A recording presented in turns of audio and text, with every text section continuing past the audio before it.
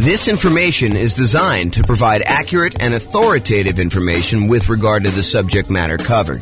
It is offered with the understanding that the presenters are not engaged in rendering legal, accounting, or other professional services. If legal advice or other expert advice is required, the services of a competent professional should be sought. Welcome to the Alexandria Real Estate Investing and Real Estate Financial Planning Podcast. Learn all about investing in real estate in Alexandria, Virginia, with a combination of real estate financial planning and modeling with numbers specific to Alexandria, plus syndicated, more generalized recordings of live and pre-recorded real estate investing classes, not all of them specific to Alexandria. Be sure to stay tuned after the podcast for a message from our sponsors. Well, good morning and welcome, everyone. I am your host, James Orr, and today we're doing another deal analysis class. So in the previous class, I believe we did a 20% down rental property, non-owner occupant purchase, where we analyzed the deal, and I walked you through basically how to enter all the inputs on the world's greatest real estate deal analysis spreadsheet. And then I walked you through how to determine whether or not this is a good enough deal for you by walking through some of the numbers, showed you some stuff about the overrides. But today we're going to do something slightly different. Today we're going to do a 5% down Nomad property where you're buying the property, you're moving into the property, you're living there for at least a year, and then you're converting it to a rental.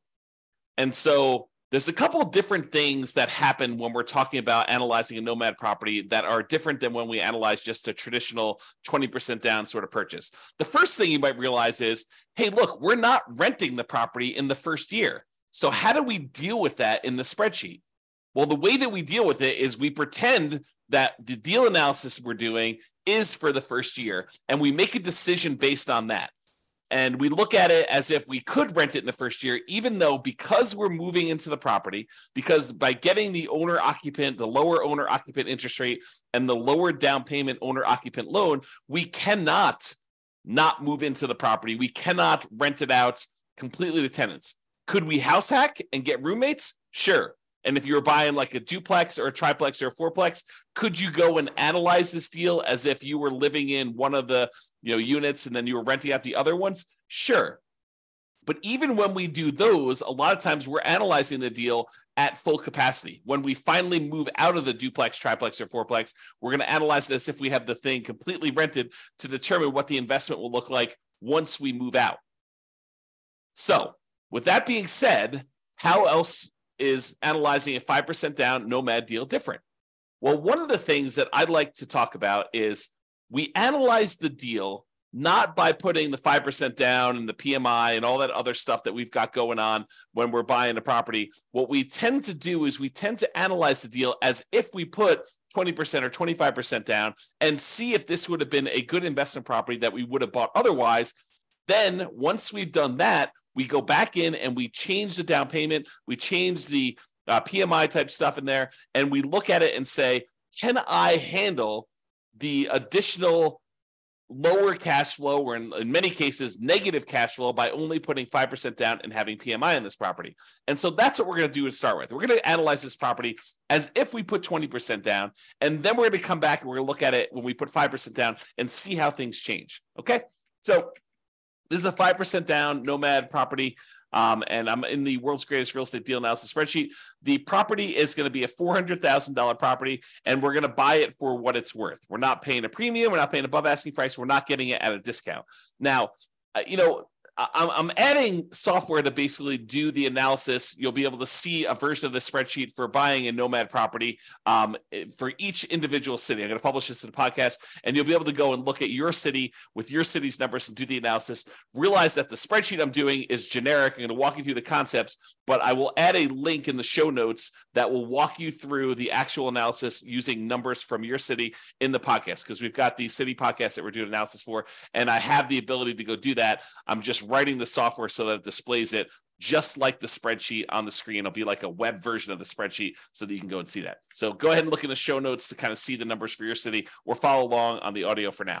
Okay, so ARV, buying it for 400 and it is worth 400. we cannot get the seller in this case to give us any seller concessions. So we're unable to get the seller to contribute any money toward our closing costs. So we have zero in there. Now, remember before I told you, even though we plan on buying this as a 5% down Nomad owner-occupant property where we're going to move into the property, live there for a year, and then convert it to a rental sometime after a year. For now, I'm going to assume that we're putting 20% down, and I'm going to run the numbers as if it's 20% down so that we can see what the property would look like had we bought this as an investment property. And really, that's just to kind of, check us to make sure that would this be a property that we would even consider buying as a rental, or how bad is it? And then when we switch over to 5% down, we could see just how much worse it is when we only put 5% down, okay? Because what tends to happen is the numbers tend to get a little bit worse when we put less down in terms of like cash flow and stuff like that, okay? So 20% down there. I'm also going to assume for a moment that we're only going to pay the 1% approximate in closing costs in order to close this. So since it's a $400,000 property, we're saying it's about $4,000 in closing costs. However, once I go and I switch this over to 5% down, or maybe even before I do that, I will show you what buying down the interest rate looks like so that you can see the impact of that. And I think that for a lot of folks, if they have the extra money, that is a viable solution to improve cash flow. Remember, we talked about the 88 strategies we have to improve cash flow. One of those strategies was to actually buy down the interest rate. And so I'll show you how those numbers impact things and how it impacts the total cumulative negative cash flow we might have, the total amount we have invested, and then our returns. Okay, so for now, we're going to use 1% closing costs. We're not going to buy down the rate. When you buy a property, almost every property you buy is going to have something that needs to be fixed before it is ready to rent. In this particular case, I said that the property is in really good shape. A couple really small things came up on the inspection report, and we are estimating that those are going to cost about $3,000 total for us to go and do. So we're going to put $3,000 total in rent-ready costs in the field here. Now, the spreadsheet will automatically calculate how much cumulative negative cash flow you have when you buy this property. And this field isn't really correct until we get down and we update the rents and the other numbers like the interest rate and stuff like that. But it will tell you how much cumulative negative cash flow you have. So how much negative cash flow you have in the first year, plus how much negative cash flow you have in the second year, plus how much you have in the third year, until you have no negative cash flow. And that's because the reason why it eventually goes away is usually when we're modeling this stuff, rents are going to increase slowly over time, 1, 2, 3, 4% a year, whatever you're using for your kind of rent depreciation rate. And your taxes and insurance are going to usually go up a little bit, but your mortgage payment on your property is usually fixed, such that the more time that goes by, the bigger the difference between what your income is on the property, that rent that's going up a little bit each year, and the expenses you have on your property, because a large percentage of those are fixed. That mortgage, principal, interest, part of the payment becomes fixed. And so the cash flow tends to increase in your rental property over time, such that if you had negative cash flow, eventually that negative cash flow goes away. And so we add up the cumulative negative cash flow you'd have on this property until your cash flow becomes positive, and at which point you don't need to worry about it anymore. But what we do is we use that number as part of what you really should set aside when you invest in the property, and you determine how much you need to set aside in order to make that investment prudently. So not only do you need your down payment, not only do you need your closing costs, not only do you need reserves on your property, but in addition to that, in order to make your investment conservative and prudent to make it, then you should also set aside the cumulative negative cash flow that you have on the property. That way you have it. And when you have the negative cash flow with each month or each year, you could just pull from that account knowing that you decided to have negative cash flow instead of putting more down. Because you could have put more down and got rid of this, right? If we had put 25% down, well, we still have $3,000 negative cash flow instead of the $10,000. If we put 30% down, you'd have $222. If you put 31% down, you wouldn't have had any negative cash flow at all. So what we're saying is, look, if we had put 20% down, I think we had $10,000 negative cash flow, or we could put down a lot more. So the difference would be we could put down $80,000 as a 20% down payment, or we could put down $124,000, $44,000 more, and not have the negative cash flow. So the question for you then becomes, and this is sort of like a question to think about for yourself, do you want to put $10,236 aside as the cumulative negative cash flow that you know you're going to need to pay on this property? until the cash flow is likely to go positive. It's possible your rents don't go up as fast. It's possible your expenses go up a little bit faster with inflation or something like that. But this is a good estimate of how much negative cash flow you're likely to have in this property. Could you put the $10,236 aside, or would you rather put $44,000 more down? $10,000, $44,000. Which would you rather do? And that's the question, right? Because the negative cash flow is really a deferred down payment. If you had put more down, you wouldn't have it. But in this case, we're choosing to put less down, and we're choosing to accept this negative cash flow. And you'll see that comes up again when we put the 5% down, because when you put less down than 20%, it becomes even more negative. Okay.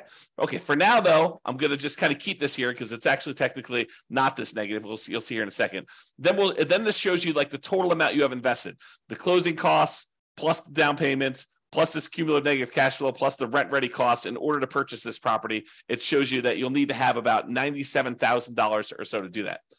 Calculates that you're doing a $320,000 loan, buying a $400,000 property, and we're using the 20% down for now. Interest rates right now for about 20% down are somewhere in the 7% range. You can go call your lender and get that rate. We have a whole class on how to do that. And then the term, we're doing a 30-year loan, 360 months. For now, because we're putting 20% down, we don't have any PMI. So I'm going to put 0 for PMI. When we put 5% down, I will change this and I'll put in a number for private mortgage insurance. Remember, private mortgage insurance is insurance that you pay to protect the lender in case you default because you put less than 20% down. If you had put 20% down, they wouldn't ask you for it, okay? But because we're putting less than 20% down, you've got that. And then PMI would drop off when the loan to value became 80%. Now, monthly rents. So the monthly rent of this property is $2,850. So we put that in there. Now you can see that because it's $2,850, the cash flow on the property is slightly positive, and we no longer have any cumulative negative cash flow. So, I'll go through these other expenses, but the question I'm going to ask you is, look, this is a property that if you had put 20% down, it has the tiniest bit of cash flow. And in some markets, that's what we're looking at. That's the reality of our current marketplace, where in some properties, in some markets where you put 20% down to buy an investment property and you're lucky to be break even at this point, right? That's what happens when prices go up a lot, interest rates go up a lot, and rents go up, but not quite as much as the property prices and the rents and the rents have gone up. So in some markets, that's what you're seeing. Other markets, you're like, James, this is crazy. Putting 20% down, not making any cash flow. You're talking, you're crazy talk there. I'm always making cash flow, even in my market, even in our current conditions. Yeah, some markets you totally can do that. In other markets, you're going to be way negative, even with this, right? Even putting 20% down. Okay, so each market's a little bit different. Go check the show notes. I'll link directly to your deal analysis. You'll be able to go look at that. All right, if we had any other income, we'd put that here. The vacancy rate, we're starting 60 to 90 days before the current tenant moves out of the property. And so our vacancy rate is going to be about 3%. So we're going to test the market. We're going to start a little bit high on rent, and we're going to bring rent down very aggressively until we're able to fill the property before the lease on the previous tenant expires. We're going to have everything lined up, ready to go. So the vacancy rate is really those unusual situations where you have an eviction or something like that going on. Property taxes, in this case, it's 0.56%. So we've got that calculated there. Property insurance, about $1,400 a year. And I have a property about this value, so those are about right. $350 for HOA per year. And then the tenant's paying all the utilities, so you're not paying any of those. And there's no other expenses. You're not paying for snow removal or mowing the lawn or anything like that. This is just a straight up single family home where the tenant is paying for all the expenses to do that. I've said 10% of the gross rent set aside for maintenance on the property. I'm assuming that you're including the CapEx in the maintenance. And so we set aside $0 extra for CapEx.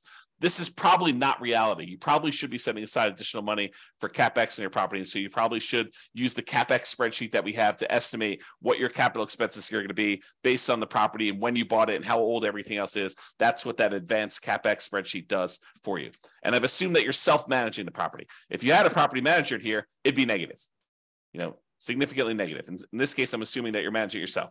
Then we estimate the percentage of the purchase price that is the land value, so that we can then calculate what percentage, what value of the property is your building value. That way we could use the property type, which is residential in this case, to determine what your cash flow from depreciation is, your tax benefits from owning this property, your depreciation benefits, so we can calculate a cash flow from that using your effective income tax rate. Okay. And so we have all that in there. Now that we've got all the numbers in there for a 20% down payment, we're looking at this and we're saying, look, if I were going to go buy an investment property, if I had 20% down and I wanted to go do this, would I buy this one as a rental? Now, there's all these trade-offs you're making when you're doing Nomad, right? Sometimes we could find an amazing deal, but it's not one that we would be willing to move into and live there for a year or more. So you could go find a property in like a rougher neighborhood or a better cash flowing neighborhood, a neighborhood that is not one that you would be willing to move in with you and your family for a year or more, and you could get improved numbers. But because we're doing Nomad, and maybe this isn't as nice of a property as you would like to ideally live in with your family, but it's sort of a compromise between the really nice properties that you would love to live in with your family versus the probably rougher neighborhood, rougher property that you would buy as an investment property. And because we're trying to merge these strategies of you're living in a property for a year and then you're converting it to a rental, we're sort of meeting in the middle. We don't want to go buy a property that would not make a good rental just because it's a Nomad property, nor do we want to go buy a property that's so rough that we're afraid to live in the property. You don't want to do that. You probably don't want to rent that to someone either. But the idea is you want to kind of like hybrid these. And so a lot of times we're looking at this property and we're making compromises. So we're just looking at this and we're saying, look, would I go buy this property? Well, it's got $21 a month in cash flow. It's about break even. We got about $206 a month in cash flow from depreciation. Those are the tax benefits of owning the property that look like cash flow. We get those in the form of either end of year tax return rebate, or we can adjust our exemptions on our actual paycheck, pay less in taxes with each paycheck that we make, and actually receive money back so that we could use that to cover some negative cash flow with money that we don't have to pay in on taxes from the paycheck from our regular job. Okay, so you can go and look at that. The total amount of true cash flow, which is really just the sum of this monthly cash flow and the cash flow from depreciation, is $227 a month. Okay, then we walk through, we can see all the returns for whether you're doing the return in dollars from each of the four areas, from appreciation, from cash flow, from debt pay down, from cash flow from depreciation, the tax benefits, in other words, and it sums all these up and tells you you're making about $18,000 a year. The total return on investment is about 20.66% if we ignore reserves. So this is like, remember I talked to you in the last class, this is the number that most people, and I'm using this in quotes, they lie about. They tell people that this is their return, but in reality, it's not their return. We really do need to take into account that we had to set aside reserves in order to make this investment. So the reserves need to count in both the amount of money we're making, because you make a little bit of money on your reserves if you set it aside and you're investing it, and also the reserves need to go in the denominator when we calculate your return on investment. So the RID plus R6 is the return in dollars quadrant plus 6 months of reserves, R6. Okay, so that tells you how much you'd be making in total dollars if you had 6 months of if you set aside 6 months of reserves. This one tells you return in dollars quadrant plus R12, which is 12 months of reserves you set aside. And you can see with the 6 months of reserves, you're making about $18,304. So a little bit of that money is coming from the return on reserves. And then if you put aside 12 months of reserves, it's $20,608. So you could see the total amount increase a little bit more to account for the return you're earning on the reserves. Now, when we look at the dollar amounts, either the $17,974, the $18,304, the $20,608, the returns we're getting with no reserves, 6 months reserves, and 12 months reserves, and we divide by how much we had to invest in order to, buy this property, you can now see the total return on investment when you don't have reserves, when you have 6 months reserves, and when you have 12 months reserves. So when you don't have any reserves, it's 20.66. When you have 6 months of reserves, it's 17.69. And if you have 12 months of reserves, it's 17.18. And you can get a feel for the overall returns you're seeing when you're doing this. So you're looking at this property and you're saying to yourself, okay, would I buy this if I had 20% down? And you've analyzed all the deals in your marketplace and the ones that you would also be willing to move into, which is sort of the criteria for doing Nomad. You're like, yes, this is the best deal that I can find in my marketplace right now with the current market conditions and the current interest rate. And so this is the best that you found. That's the sort of criteria that we have, and it's available. I think I might pursue this. Okay. Now that you've decided that this looks like a good enough deal, it's the best one you've seen, it's the one you're really going to pursue. Now we go and we look at putting 5% down, and we determine, are we willing to stomach this extra negative cash flow? Are we willing to deal with this? Okay, so now we're going to go through, we're going to make some adjustments. Price is the same, purchase price is the same, still not getting any seller concessions from the seller. However, we're not putting 20% down anymore, we're putting 5% down, okay? So that changes it. Before we were at $80,000 in down payment, now we're only having to come up with $20,000 in down payment. Still have 1% in closing costs, about $4,000. Still have that $3,000 in rent ready costs because we're trying to do the get the property ready to rent, has some repairs that needs to get done. Now our cumulative negative cash flow, before it was I don't know, 10. Oh, actually it was zero when we put 20% down because we increased the rent. But when we had the rent lower, it was $10,000, which really isn't relevant here. But in this case, it's $15,000 negative, right? If we had put, let's see when it goes away. We had put 16% down. Let's see, 17%. 18%, 19%. Oh, so it's literally at 20% is when it goes away. So if we had put 20% down, we'd put $80,000 down, we wouldn't have any negative cash flow. But in this case, we have $15,000 negative cash flow. So this becomes the question of, would you rather put $80,000 down and have no negative cash flow, or would you rather put $20,000 down and $15,151 in negative cash flow on a property? So it becomes, would you rather have $35,000 invested into the deal, 20 upfront and $15,000 set aside in an account to take care of negative cash flow, or would you rather come up with $45,000 more and not have negative cash flow? That is the question as of right now. And so that's part of the decision. Now, cash flow is ugly. In the first year, it looks like negative $378 per month. That's ugly. And even when we take into account the cash flow from depreciation, we're still negative $172 per month. So it's still like we need to deal with that. Now, that's only in the first year. In the second year, you go look at overrides. So you look at this cumulative negative cash flow here. Everything is overridable. That's a word. And so let's look at cumulative negative cash flow. So in the first year, it's about $4,500 in negative cash flow. In the next year, it's about $3,700. In the year after that, it's about $3,000. Then about $2,100 and change, then about $1,300, then about $430. By the time you get to year 7, there's no negative cash flow. And this sums up to be $15,151 total, okay? And so we can go look at that as to how negative cash flow is going to be. And that's just rents going up a little bit, 3% per year.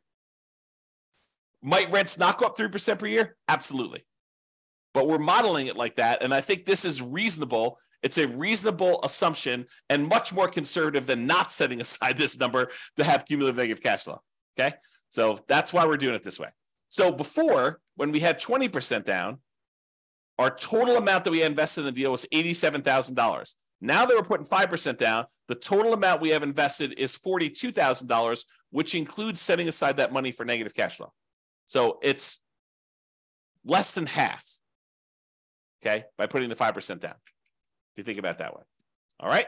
So the mortgage amount now, because we're putting 5% down, is $380. Now the mortgage interest rate is not 7% anymore. We're doing owner occupant, and it's probably in that 6.75 to 6.875 range for doing the owner occupant rate now with that. And we've got PMI. And PMI right now, 0.38. 0.038. There we go. So you call up your lender and you'd find out from them how much private mortgage insurance is going to be. Or we just did a class yesterday on all the factors that go into calculating what PMI is. And then we're going to do a class, I think next week or the week after that, on how to actually calculate it using a rate sheet from a private mortgage insurance company. But I went and I looked it up before class today. It's 0.38 for someone with really good credit, doing a 5% down loan, solo. So 0.38% is what we use for that. So it's about $120 a month in negative cash flow on this thing. So now our negative cash flow is a little bit higher than it was before because we changed the interest rate and now we have this PMI. And PMI is a factor in calculating the thing. So these numbers are now, I think before it's like $15,000. Now it's like $18,636. Or if you look over here, negative $467 a month or negative $261 if we take into account the depreciation, cash flow from depreciation. Okay. So we looked at these numbers and we saw all of these things here. Now realize there are several ways to pay PMI, right? We chose in this particular case to pay PMI monthly. We could have said to the lender, hey, Mr. Lender, Mrs. Lender, instead of you actually giving me a monthly rate, why don't you raise the interest rate on the overall mortgage? Give me a credit that you would then use in order to pay the PMI upfront, because you could pay it upfront as one big lump sum as well. Okay. And they may choose to do that. And they say, okay, well, if you do it that way, interest rates are going to be, 7.125, and you won't have this 0.38 at all. It'll be zero. And then you go look at that and you're like, well, that's worse. And this interest rate lasts forever. The PMI only lasts until I get to 80% loan to value, and then it drops off. So actually, I'm not going to do that. I'm going to go back to the way we had it before, 6.875 and 0.38. Or you could go to them and say, hey, can I pay PMI in one upfront lump sum? Get rid of this, have it go to zero, and you come up here in closing costs, and let's say it's, let's say it's another 1.5%. So 2.5% total in closing costs, and then you can get rid of that. And then your cumulative negative cash flow is only 12,860 for the entire time. Okay. And that's because you chose to pay a little bit more in closing costs here instead. All right. So you have to go evaluate which of these three you want to do. Pay upfront in one lump sum, pay monthly, or have the lender raise the interest rate, and you could actually take it in the interest rate, so it'll impact your cash flow, but it won't actually come out as a separate PMI payment. We have an entire class we're planning on doing on that, but for now, I'm going to go back and do 0.038. There we go. Okay. Now, when you go look at this, you're like, hey, look, my cash flow is more negative. My total true cash flow is negative too, negative 261. But a lot of these other numbers, they stayed the same. And when we look at return on investment, they actually improved. We now have a 28.1% overall return on investment using the one where we don't take into account reserves, the lie we tell at cocktail parties. We have about 20% here for this one and about 18.87 total for when we have 12 months reserves. So your return on investment actually went up because you put less down, 5% down, and you have less invested in the deal. And a lot of these other returns, like your appreciation return is the same, and your depreciation return in dollars is the same. Your cash flow, your debt pay down return actually gone up a little bit because you're paying down more of the loan. The interest rate's a little bit lower, and your cash flow is much more negative. So those are how those changed if you want to look at them. So you have to decide, can I stomach negative $261 a month in negative true cash flow? That's the cash flow after we take into account the depreciation benefit. And then you have to decide, am I willing to do that?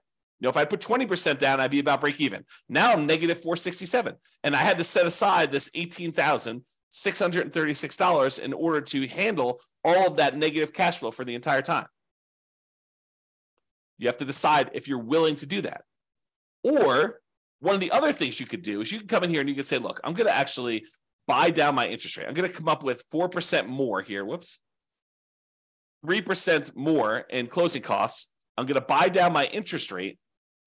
And I checked before the webinar here. And for 3 points, you could buy down your interest rates for a 5% down owner-occupant loan to 5.625. Still got PMI, but you're basically able to do that. Well, that changes your negative cash flow to be negative 158. So if you come up with 3% more down to buy down your mortgage interest rate, that changes the amount of cumulative negative cash flow you need to set aside to only $3,341. And your negative cash flow per month is only negative $158 a month because you put that more down. And the total amount you have invested is this $42,341. So it's similar to the amounts you had to set aside for this cumulative negative cash flow, but now you're choosing to take that money and you're choosing to invest it in buying down the interest rate. And that significantly improves your overall returns. The dollar amounts of returns get a little bit better, but look at the number for your return on investment. It went from that, I think we were at, I should just go do this. It's 1%, 6.875, I think is where we were at for that. Yeah, so it's like 28%. And now when we go and we do this, it's 41.52% return on investment. It's 29.95 if you look at your return, including 6 months of reserves, and 26.33 if you look at your return, including 12 months of reserves. So the return on investment that you're getting is amazing. If you're willing to put 5% down, move into the property, put up 1% for closing costs, and buy down the rate 3%, and you have $3,000 in rent-ready costs, the total amount you'd have to invest in order to do this deal is about $42,341, and that includes setting aside some money for that cumulative negative cash flow, plus you'll need reserves in addition to this. But you have $400,000 property, so you're putting down, about a little less than 11% of the total amount, including rent-ready costs and your negative cash flow and your closing costs and everything else. Is that bad? It's up to you to decide that. You need to determine whether that's worthwhile for you or not. Okay? And so you need to go look at these and determine, hey, look, is it worth me coming up with this $42,000 in order to do these types of numbers on that dollar amount? I'm getting a 41% return on that money in the first year. Okay? And then you can go evaluate how it looks over time and all your other stuff like your equity and your cost to access your equity and return on true net equity. And you can look at your cap rate on this property or your cash on cash return. Basically the first 3 years you have negative cash on cash return. Then in year 4, it bumps up and you're now at 4.58%. And you can kind of look at all those different things and evaluate whether or not it makes sense for you to do it. And in fact, what's interesting about this one, because you have negative $158 a month in cash flow, but you have $206 a month in this cash flow from depreciation, technically, when you combine the cash flow you're getting from the tax benefits and the cash flow you're getting, the negative cash flow you're getting by buying the property, those two combined are positive. So it's not even really negative if you really think about it in terms of negative cash flow plus the tax benefits you're getting by owning that property. It's actually slightly positive. It's $48 a month positive, which is interesting. I don't know what the rate is. I didn't look it up for doing, buying it down only 2 points, but let's say that's, somewhere between, let's say that's, 6% even. You do that. So it's a little bit more negative. Returns are still pretty good, but they actually went down a little bit. Okay. So you can go evaluate that and see where you should buy stuff down. We have an entire class on buying down your interest rate. We have a totally separate spreadsheet for looking at where you should buy it down to and where it's optimal and how much it costs to do all that. But realize that really what you'll want to do once you get the spreadsheet, you figure out what you think is optimal, is run the numbers. Go put it in here and see how that impacts your cash flow, your negative cash flow, how much cumulative negative cash flow you're going to have and how long that'll last for, and then how your return in dollars looks in year one for, appreciation, cash flow, debt pay down, cash flow depreciation, and your reserves, because you want to look at that. You should need to put reserves in there. And then your return on investment for year 1 or year 2. You can go look at all the different years in the overrides. So you can go look at your overall return on investment. Here's the returns in dollars for each of the years all the way through to year 40, if you want to look at it that way. And then you can look at also your return on equity quadrants after the first year. Because after the first year, we really want to know what the return you're earning on equity is, not necessarily the return you're earning on the amount you had to invest. All right? So that's all I got for you. Hopefully this was helpful in understanding how to analyze a 5% down deal. And, in some markets, these numbers are ugly, right? I mean, if this property was, $500,000, which is probably closer to what we would see in my current marketplace, these are much uglier. Yeah, I mean, you're at like almost negative $900 a month, negative $639 after taking into account the cash flow from depreciation. But you still got decent returns here. This is probably what is this return? You go look over here. It's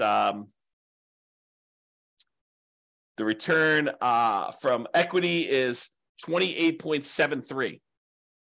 So I don't know. Those numbers still look pretty good when you kind of look at it that way, but it's really ugly. You need to have this negative cash flow side. And look at this. I mean, basically, you're buying a $500,000 property. You're going to put it when you figure out like the total amount you did. You almost have to put aside, 20% of the property with all the negative cash flow you've got. So you're putting down, almost like a 20% down payment to do it. That's pretty ugly. If you had put 20% down, go back to 1% closing costs, go back up to 7% for the loan amount, yeah, you're almost coming in $139,000 because you have $31,000 even with 20% down to get negative cash flow. So it can get really ugly in other markets when you're trying to do this. You may have to go put, whatever it is, 31% down or 32% down in order to get to the point where you don't have negative cash flow.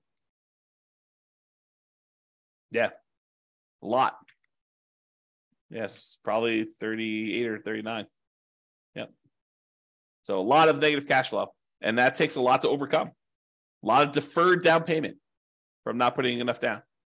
All right, so that's all I got for you. Hopefully you enjoyed this deal analysis and seeing how it changes when you're analyzing just a regular 20% down deal to now when we're doing 5% down deals. We will continue in this series of analyzing different types of deals. I think I want to do, I don't know if we're going to do free and clear next, buying a property where you're buying it all cash and show you how that looks, or buying a property that's new construction and how some of those things are different. I'm not sure which one I'm going to do next, but I plan to do a whole series of these and cover a wide range of situations so that you can see how we might analyze these different deals. That's all I got for you. Hope everyone has a great day. Bye-bye for now. With home prices up, mortgage interest rates up, and rents up, but not quite enough to counteract the higher prices and interest rates, cash flow on rental properties in Alexandria is harder than ever. Book a call with the Real Estate Financial Planner to apply our proprietary 88 strategies to improve cash flow on your rentals. See the show notes for a link to schedule your call and improve your cash flow today. If you're a real estate agent, lender, or professional in Alexandria that wants to help our real estate investor listeners, consider reaching out to learn about collaboration opportunities with this podcast. We'd love to add more value to our listeners by having you assist our investors buy, sell, and finance their real estate investments. See the show notes to schedule a call to discuss collaboration opportunities.